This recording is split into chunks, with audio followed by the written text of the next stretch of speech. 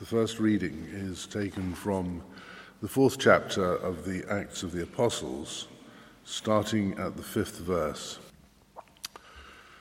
The next day, the rulers, elders, and teachers of the law met in Jerusalem. Annas the high priest was there, and so was Caiaphas, John, Alexander, and the other men of the high priest's family. They had Peter and John brought before them and began to question them. By what power or what name did you do this? Then Peter, filled with the Holy Spirit, said to them, Rulers and elders of the people, if we are being called to account today for an act of kindness shown to a cripple and are asked how he was healed, then know this, you and all the people of Israel, it is by the name of Jesus Christ of Nazareth, whom you crucified, but whom God raised from the dead, that this man stands before you healed. He is the stone you builders rejected, which has become the capstone. Salvation is found in no one else, for there is no other name under heaven given to men by which we must be saved.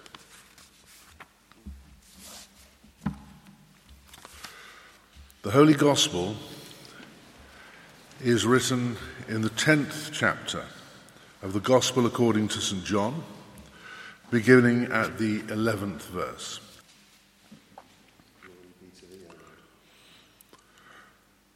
I am the good shepherd.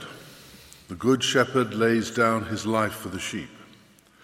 The hired hand is not the shepherd who owns the sheep. So when he sees the wolf coming, he abandons the sheep and runs away. Then the wolf attacks the flock and scatters it. The man runs away because he's a hired hand and cares nothing for the sheep. I am the good shepherd.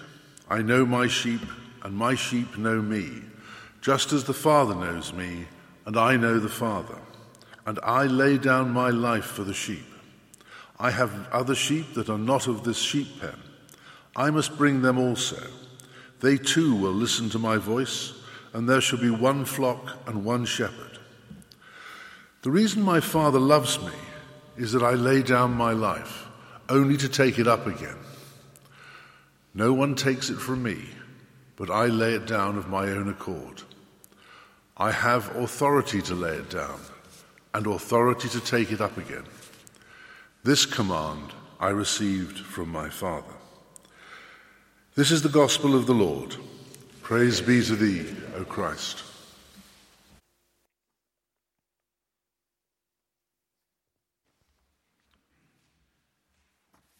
May I speak in the name of the Father, and of the Son, and the Holy Spirit. Amen. The Good Shepherd. When Shakespeare creates the character of a shepherd, it's of someone who is earthy, jolly, with a certain wisdom and with straw coming out of his ears. Corin, the shepherd in All's Well, says, Sir, I am but a labourer. I earn what I eat, get what I wear. Owe no man hate, envy no man's happiness, glad of other men's good, content with my harm. And the greatest of my pride is to see my ewes graze and my lambs suck. But in the Bible, shepherd carries a very different meaning. David, initially looking after his father's sheep, where he was but a labourer, becomes the shepherd king of Israel. And in his best-known psalm, David says, The Lord is my shepherd. The people of Israel are his sheep, and hence the king has the same pastoral role in relation to his people. Shepherding is part of leadership and should be in the bloodstream of those who have authority. Ezekiel chapter 34 is a condemnation of the unjust shepherds who bully and neglect the flock, and the shepherds are judged accordingly.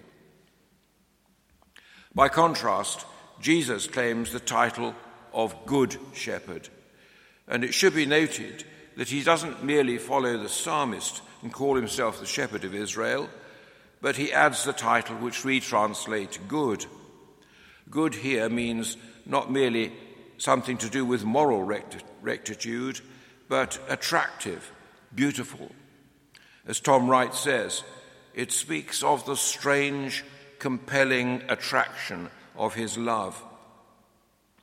Listen to the verbs used in Ezekiel 34 about the true shepherd of Israel. He searches for the sheep, looks after them, rescues them, gathers them, pastors them, tends them, feeds them, binds up the injured, and strengthens the weak.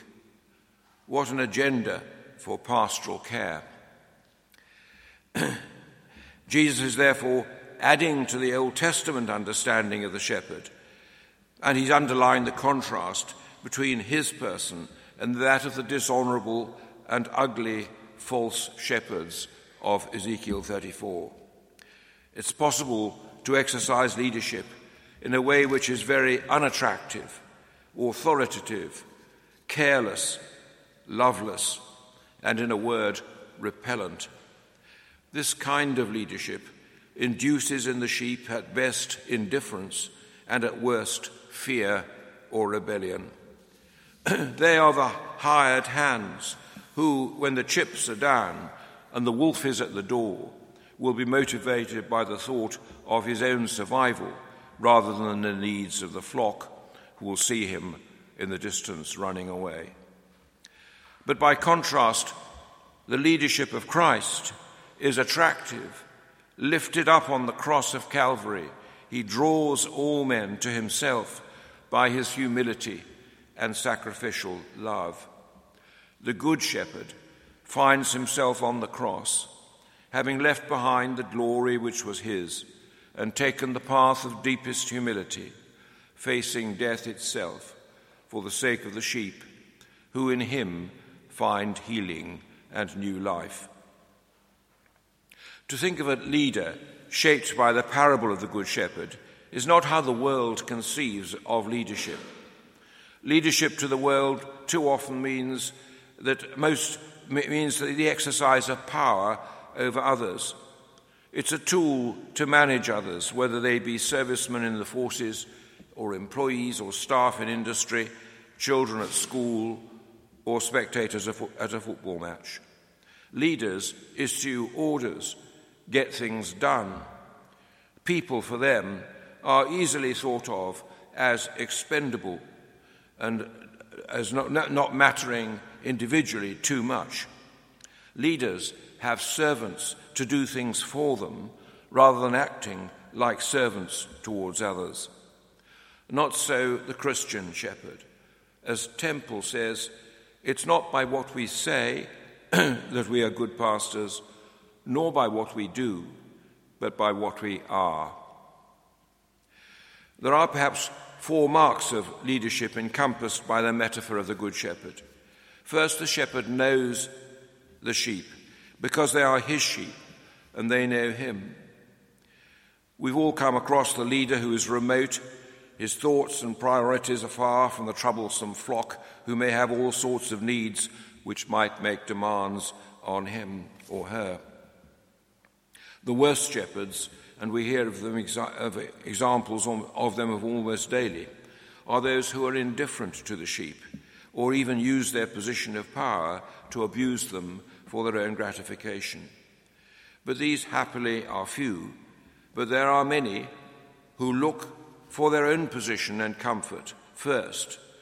To know and be known is a demanding relationship, needing time and effort and commitment. I know them, and they know me, and they know my voice. They know me as a person. They know what I stand for. They encounter me as the one who loves and cares. When they hear the voice of the shepherd, when they sense his presence, his disciples instinctively say, "He is my good shepherd." Knowledge is not just about the sheep, but he knows them as individuals, their strengths and the weaknesses, their successes and failures, and their needs. And he has known them indeed since their very conception. Secondly, the Good Shepherd is one who cares sacrificially. Indeed, this shepherd is not only the shepherd, but at the same time is the lamb slain for his people. Because he has lived alongside his sheep, he has experienced the cold and the wet and the hunger and the vulnerability of each and every member of the flock. He shares in their pain and bears their sorrows. This is what distinguishes this shepherd from the hired hand. In some mysterious way, the shepherd absorbs and carries away the pain of the members of the flock. We find it easy to remain unmoved by the suffering of others, but the true shepherd cannot do so. For him, knowledge is turned into care. And thirdly, the true shepherd guards and defends the members of the flock. There is in the flock the weakness of body, the pangs of hunger and thirst, and the wolf is the enemy at the gate. These metaphorically describe the reality of our humanity. Vulnerable and fallible, we so need the presence of this good shepherd and his wisdom and his strength. Temptation in one form or another lurks around, waiting for the moment to strike, unexpectedly and destructively. Pride and lust and anger and the ego are never far away. Employment may suddenly come to an end with redundancy. Health, which we take for granted, may falter.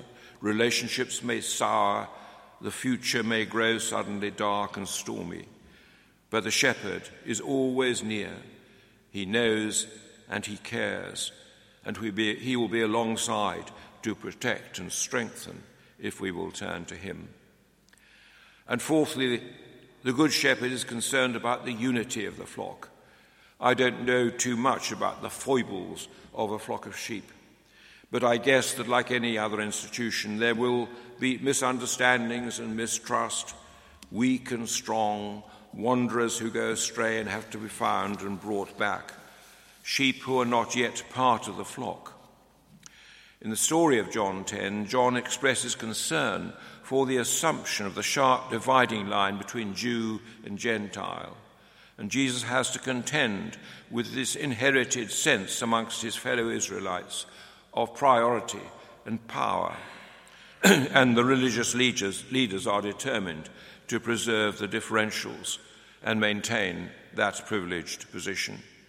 It is God's concern that his gospel will be open to the whole world, to all who are known and cared for and loved by the Father.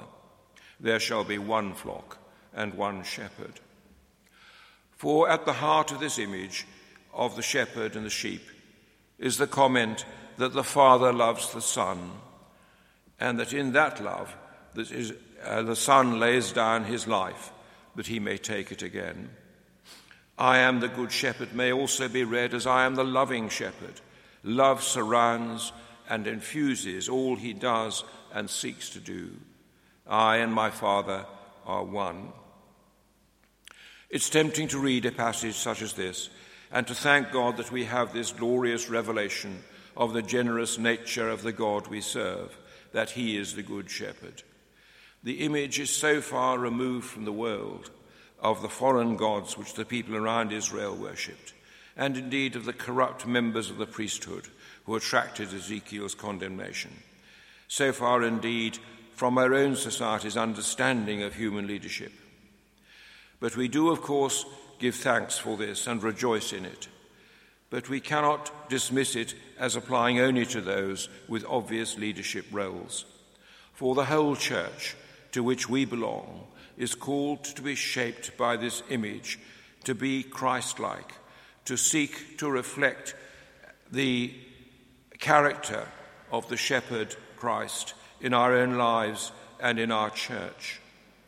So we need to ask ourselves whether we know one another and care for and protect one another, not superficially but deeply, whether our caring is indeed sacrificial or self-regarding, whether we are united with Christ and committed to other members of his flock, so that we may indeed respect them and care for them and love them. Whether love is in the blood which circulates in our beings and gives life and fruit to its parts. Amen.